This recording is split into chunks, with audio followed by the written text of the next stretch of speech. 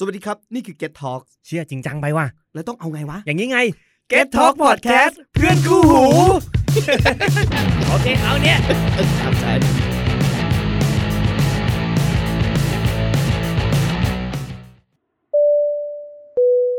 ท่านผู้โดยสารคะขณะนี้เรากำลังลดระดับลงสู่ท่าอากาศยานค่ะกรุณานั่งประจำที่รัดเข็มขัดอยู่กับที่นั่งปรับพนักเก้าอี้ให้อยู่ในระดับตรงเก็บโต๊ะหน้าที่นั่งเปิดม่านหน้าต่างและปิดอุปกรณ์อิเล็กทรอนิกส์ทุกชนิดค่ะอีกไม่นานรายการกำลังจะเริ่มขอบคุณค่ะ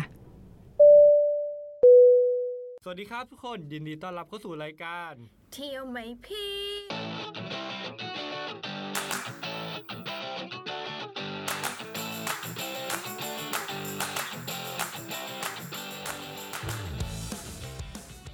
กลับมา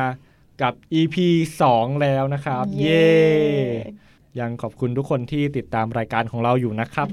ก็ EP นี้จะเกี่ยวอะไรครับพร EP นี้นะคะก็จะเกี่ยวกับคนที่เราจะร่วมเดินทางไปด้วยค่ะนั่นก็คือเพื่อนหรือว่าคนรู้ใจนั่นเองเพราะว่าเคยได้ยินมีคนหลายคนเล่าให้ฟังเลยเกี่ยวกับประสบการณ์ว่าบางครั้งเนี่ยไปเที่ยวก็ทำให้สนิทกันมากขึ้นแต่หลายๆครั้งเลยที่ไปเที่ยวแล้วก็เสียเพื่อนเลยกลับมาก็คือไม่เอาแล้วไม่คบกับคนนี้อีกแล้วซึ่งมันก็น่าคิดเนาะอย่างบางคนเขาก็บอกว่าไม่ดีกว่าไปเที่ยวคนเดียวสบายใจกว่าแต่บางคนก็แบบไปเที่ยวคนเดียวมันจะไปสนุกเท่ากับเที่ยวกับเพื่อนได้ยังไง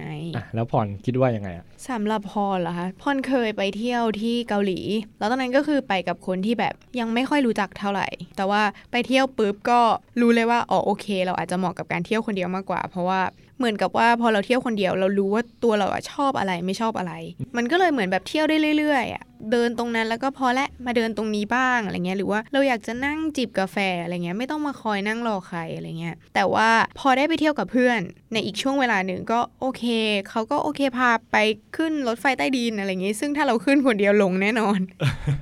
เพราะว่าเวลาพอเราหลงทางแล้วเราก็ไปถามชาวเกาหลีใช่ไหมเขาก็จะแบบมุนลางงมากก็คือโนอย่างเดียว ซึ่งอะไรคือข้อเสียของการที่ไปเที่ยวกับเพื่อนข้อเสียของการไปเที่ยวกับเพื่อนเหรอคะ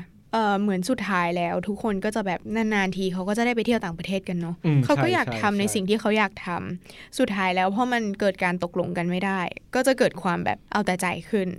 แบบไม่ทำไมไม่ไปตรงนี้ล่ะทำไมไม่ไปพิพิธภัณฑ์อีกคนนึงก็แบบไม่ไปเดินริมแม่น้ำสิที่เราเคยดูในซีรีส์ไงอะไรอย่างนี้ก็คือทุกคนก็อยากจะทำตามใจตัวเองแต่ว่าจะต้องมีเพื่อนไปด้วยซึ่งเราก็ไม่รู้ว่าแบบเขาจอยไม่จอยใช่แล้วก็แบบดูสิวิวพระอาทิตย์ตกสวยไหมแต่ไม่เราไม่จอยพระอาทิตย์ตกหรือบางคนก็เป็นสายแฟชั่นถ่ายรูปกุ้งกิ้งใช่แบบซึ่งแน่นอนว่าเซลฟี่รูปเซลฟี่มันจะไปสวยเท่ารูปที่คนอื่นถ่ายให้ได้ยังไงเขาก็ไม่ได้จะต้องมีคนถ่ายรูปให้เขาบอกว่ามีอีกอย่างหนึ่งที่ทำให้การไปเที่ยวกับเพื่อนแล้วมันเสียเพื่อนก็คือปกติแล้วเราเจอเพื่อนเนี่ยเราเจอกันแค่ไม่กี่ชั่วโมงถูกต้องไหมใช่มากสุดก็อาจจะประมาณครึ่งวันแต่ว่าการไปเที่ยวกับเพื่อนเนี่ยมันอยู่ด้วยกันเกิน20ใช่ตลอดเกิน24ชั่วโมงอ่ะมันก็ทำให้เรารู้ว่ามีบางอย่างที่เพื่อนทำแล้วเราแบบไม่ชอบเช่นอะไรกินข้าวแล้วแบบเพื่อนอาจจะเคี้ยวเสียงดังแล้วเราไม่ชอบการเคี้ยวเสียงดังอะไรนี้ใช่ใช่ใช่หรือเพื่อนอาบน้ำนานเฮ้ยมันแต่งตัวนานมันก็เป็นอะไรที่มันรู้สึกแบบเวลาจะเที่ยวมันอาจจะต้องแบบเทคไทม์ทำเวลาอะไรงี้ก็มีปัญหาอีกใช่ไหมจริงซึ่งอันนี้ก็เป็นสิ่งที่หลายๆคนเขาพูดมาเหมือนกันนะฮะแล้วมีอะไรกันมีเพื่อนเป็นสายแบบอะไรก็ได้แกจัดการเลยแต่พอถึงเวลาไม่เอาไม่ไปอะไรอย่างนี้อยากกินอะไรกินอะไรก็ได้แต่พอพาไปแล้วไม่อร่อยทำหน้าบึ้งตึงไม่กินไม่เห็นอร่อยเลยมึงพากูมาร้านอะไรเนี่ยซึ่งไอคนแบบคนจัดทริปอะมันเฟลนะเว้ยพูดถึงตรงนี้ว่าทั้งที่เป็นคนทำงานหนักกว่าใช่แล้วแต่เราโดนด่าเฉยใช่แล้วเราถามเขาแล้วว่าเขาอยากไปไหนอยากทำอะไรแล้วแบบอะไรก็ได้แล้วพอเราเลือกให้ไม่แฮปปี้แล้วให้เลือกทำไมน้อยเฉยเลยใช่ซึ่งอันนี้ก็เป็นอีกสิ่งหนึ่งที่ทำให้น่าคิดว่าการไปเที่ยวกับเพื่อนแล้วมันเสียเพื่อนจริงๆนะถ้าอย่างนั้นมีวิธีการแก้ไหมคะว่าเราควรจะทำยังไงเราถึงจะไปเที่ยวแล้วก็ไม่เสียเพื่อนนั่นน่ะสิไปเที่ยวยังไงแล้วไม่เสียเพื่อนต้องแบ่งเวลาไหม หรือว่ามีแผนที่ชัดเจนเช่นวันนี้จะไปเที่ยวนี้แล้วก็แชร์แพลนใช่แชร์ตั้งแต่เนิ่นๆเลยให้เพื่อนดูแล้วก็ชอบไหมถ้าไม่ชอบก็ปรับแก้ด้วยกันหรือว่าท้ายที่สุดแล้วคิดว่าอาจจะต้องมีวันที่เป็นฟรีเดย์ใครอยากจะไปไหนก็ไปก่อนหน้านั้นเราอาจจะโอเคถ่ายรูปด้วยกันเดี๋ยวเราไปถ่ายรูปให้เธอนะหรือเราไปตรงนู้นตรงนี้ด้วยกันนะไปซื้อเสื้อผ้าด้วยกันแต่ว่าในอีกวันนึงเนี่ยวันเนี้ยจะขอเป็นวันของเราเลยเราอาจจะนอนอยู่โรงแรมเฉยๆก็ได้หรือว่าเราอาจจะไปช็อปจนตัวแตกเลยก็ยังได้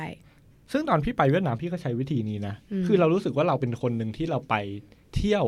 ต่างประเทศกับเพื่อนแล้วเราไม่เสียเพื่อนแต่เราสนิทกันมากขึ้นด้วยเพราะว่าบางคนในกลุ่มเนี่ยเราก็ไม่ได้สนิทกันถึงขนาดเป็นเพื่อนสนิทแต่พอกลับมาแล้วแบบสนิทมากๆเลยอะไรเงี้ยโดยการที่เราทำก็คืออย่างที่พรพูดเลยคือเรามีแผนว่าสมมติว่าเราไปเวียดนามครั้งนี้เราจะไปปีนเขาแต่ระหว่างการปีนเขาเนี่ยมันไม่ใช่แค่เราไปปีนเขาแล้วก็จบไงมันก็มีวันที่ต้องทำอย่างอื่นบ้างแล้วก็มีฟรีเดย์ซึ่งเราก็บอกทุกคนแล้วว่าฟรีเดย์ทุกคนอยากทำอะไรก็ทำซึ่งเราก็เลือกที่จะไปคนเดียวแต่คนก็แยกย้ายกันไปก็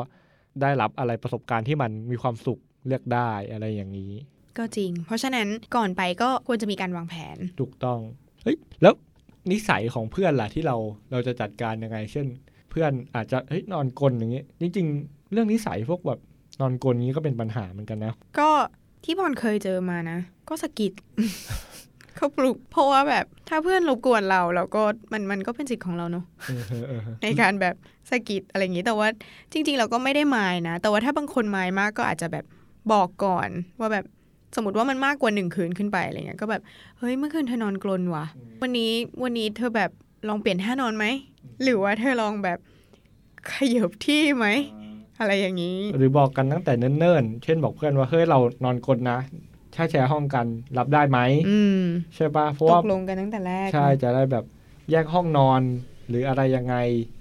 หรือบางทีแล้วจริงๆเรื่องพวกนี้มันควรที่จะจัดการด้วยตัวเองก่อนแต่ว่าพูดถึงเรื่องกรนนี้มันก็ดูเป็นปัญหาระดับชาติที่แบบว่า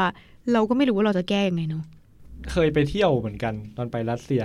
ตอนที่นอนอยู่ในเต็นท์ที่กลางทะเลสาบใช่ป่ะแล้วเราแบบเราเดินข้ามทะเลสาบเพื่อไปตั้งแคมป์กลางทะเลสาบแล้วมันเหนื่อยมากเว้ยแล้วเราก็ไม่รู้แล้วเราก็แบบตอนนั้นเรากลเสียงดังมากแล้วเราไปกับผู้ใหญ่อย่างเงี้ยเราไม่โคตรเกรงใจเลยตื่นมาเขาก็บอกว่าเราอะกลนะซึ่งเราแบบรู้สึกผิดมากแต่เขาบอกว่าเขาไม่ได้ว่าหรอกเพราะว่าเราเป็นคนตื่นมาเปลี่ยนฟืนให้เขาอยู่ตลอดเวลาให้ทุกคนแบบไม่หนาวอะไรเขาก็เลยแบบรับได้ ก็คือเราต้องทำอย่างอื่นเป็นของตอบแทนเพราะว่าเราทำแบบเหมือนไปรบกวนเขาอะไรอย่างนี้แล้วถ้าอาบน้ำนานล่ะทำไงก็ตื่นมาอาบก่อนก็จริงถ้าก็คือมี2 ช้อยส์ถ้าไม่ตื่นมาอาบก่อนเพื่อที่จะแบบไม่รบกวนเวลาคนอื่นก็คือต้องอาบหลังสุดไปเลยหรอแต่ว่าเพื่อนก็จะต้องรอ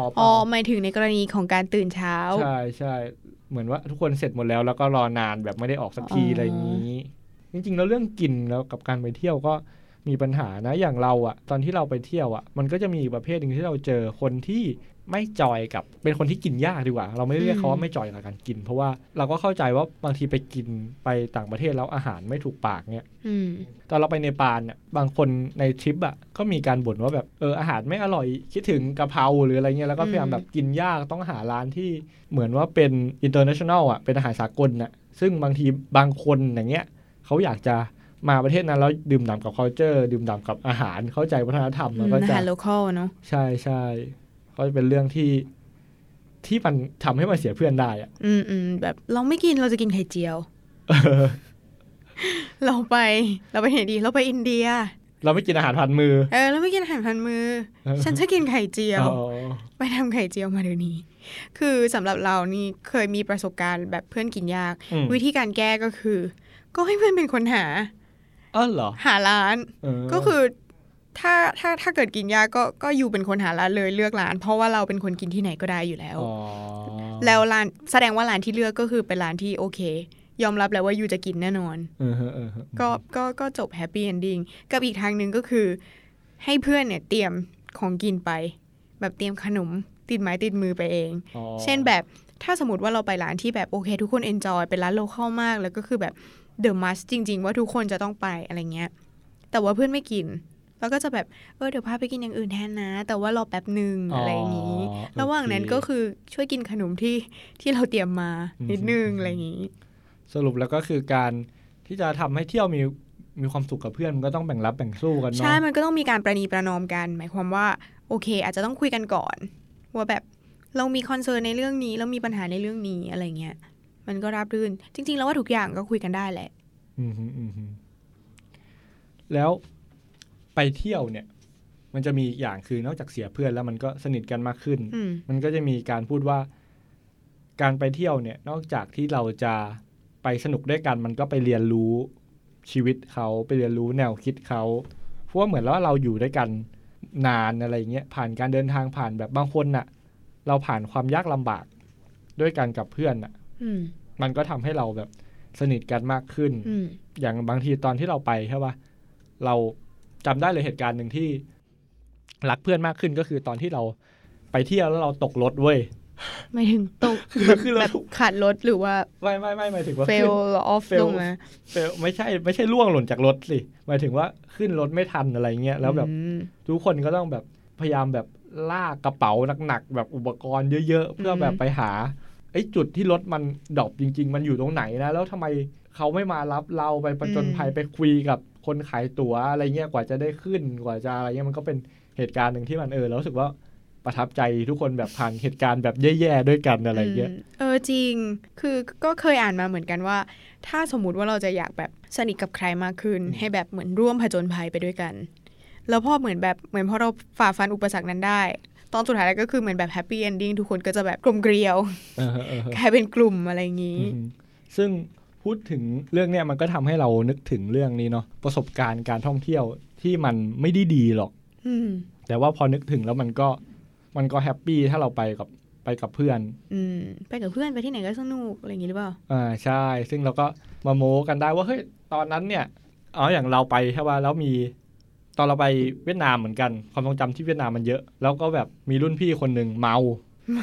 แล้วมีก็อย่างที่พูดว่าไปเวียดนามเราจะไปปีนเขาที่ซาปาเนี่ยแหละใช่ไหมแล้ววันแรกเลยเมาวันแรกขาพลิกไปตกหลุมอะไรไม่รู้ว่าแบบโอ้โหเท้าบวมแล้วแบบแพนิคมากว่าเราจะ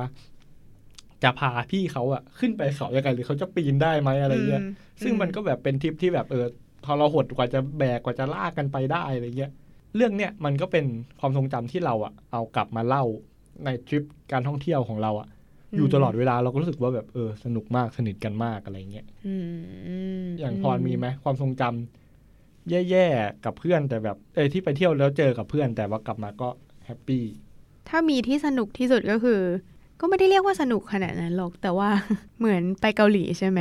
แล้วขากลับเนี่ยก็คือมัวแต่ต่างคนต่างก้มหน้าเล่นโทรศัพท์สรุปก็คือเงยหน้าขึ้นมาก็คือเราอยู่สถานีไหนก็ไม่รู้แล้วก็เลยบอกเพื่อนว่าไม่เป็นไรงั้นก็เดินก็ได้ เพราะรู้สึกว่ามันเดินได้อะไรเงี้ยแล้วเราก็เดินแล้วคือมันไกลมากไกลขนาดไหนอะก็ประมาณ 3-4 โลอ่ะพี่อะไรเงี้ยซึ่งตอนนั้นก็แบบแต่ว่าอากาศมันดีอะไรเงี้ยคือเราก็แบบพยายามเชียร์เพื่อนแบบเฮ้ยเดินเลยไม่เป็นไรอะไรเงี้ยแล้วก็เดินแต่ว่าเหมือนระหว่างทางเราก็เจอร้านแบบร้านขายของน่ารักน่ารักที่แบบที่มันไม่ได้อยู่ในแบบสถานที่ท่องเที่ยวอ่ะพี่นึกออกปะมันดูเป็นแบบโลคอลนิดนึงอะไรเงี้ยก็ถือว่าเป็นความสนุกอีกแบบนึงอะไรเงี้ยแล้วก็ไม่มีแผ่นเอาแผ่นไปบ้างก็สนุกอีกแบบใช่ถึงแม้ว่ากลับมาก็คือปังตาย เพราะว่าเหนื่อยมากเพราะฉะนั้นแล้วการที่เราผ่านความทรงจำแย่ๆแล้วก็มีเรื่องที่มันไม่เป็นดำแผ่นไม่เป็นอะไรเงี้ยกับเพื่อนบ้างมันก็ทำให้เราสนิทกันมากขึ้นเนาะแต่ว่าทั้งนี้ทั้งนั้นอย่างที่เราพูดกันไปว่าจริงๆแล้วการท่องเที่ยวมันก็เหมือนการทำความรู้จักใครบางอย่างมันก็จะต้องมีการบอกไว้ก่อนว่าเฮ้ยเป็นแบบนี้นะแบบไหนไม่ได้พูดกันให้เยอะที่สุดแล้วก็มีการวางข้อกำหนดให้มันชัดเจนเช่นทริปนี้เราจะไปเที่ยวที่นี่สายกินเกาหลีสายกินญี่ปุ่นสายช็อปหรืออะไรว่าไปแต่ว่ารู้สึกว่าไม่ว่าจะไปเที่ยวแบบสถานที่แบบไหนก็ตามทุกครั้งที่กลับมามันก็จะคือเหมือนได้ learning มากขึ้นมีความทรงจำดีๆมากขึ้นหรือต่อให้เป็นความทรงจำที่ร้ายๆเนี่ยคือสุดท้ายมันก็แบบพอนึกย้อนกลับไปมันก็จะแบบสร้างรอยยิ้มหรือว่าสร้างเรื่องราวดีๆได้เหมือนเดิมอยู่ดีอะไรเงี้ยค่ะอย่างภาษาอังกฤษเขามีคำว่า learning by doing แต่นี่ไม่ใช่ learning by traveling learning by traveling สรุปแล้วก็คือถ้าจะเที่ยวแบบไม่ให้เสียเพื่อนเนี่ยก็ต้องเที่ยวแบบมีการประนีประนอมตกลงกันไว้ก่อนว่าคอนเซิร์นของแต่ละคนเนี่ยคืออะไรเรากังวลในเรื่องนี้เราทำ ไม่ดีในเรื่องนี้เธอรับได้ไหมถ้าเธอรับไม่ได้เดี๋ยวเราจะหาทางจัดการอะไรอย่างนี้ใช่แล้วก็มีฟรีเดย์ด้วย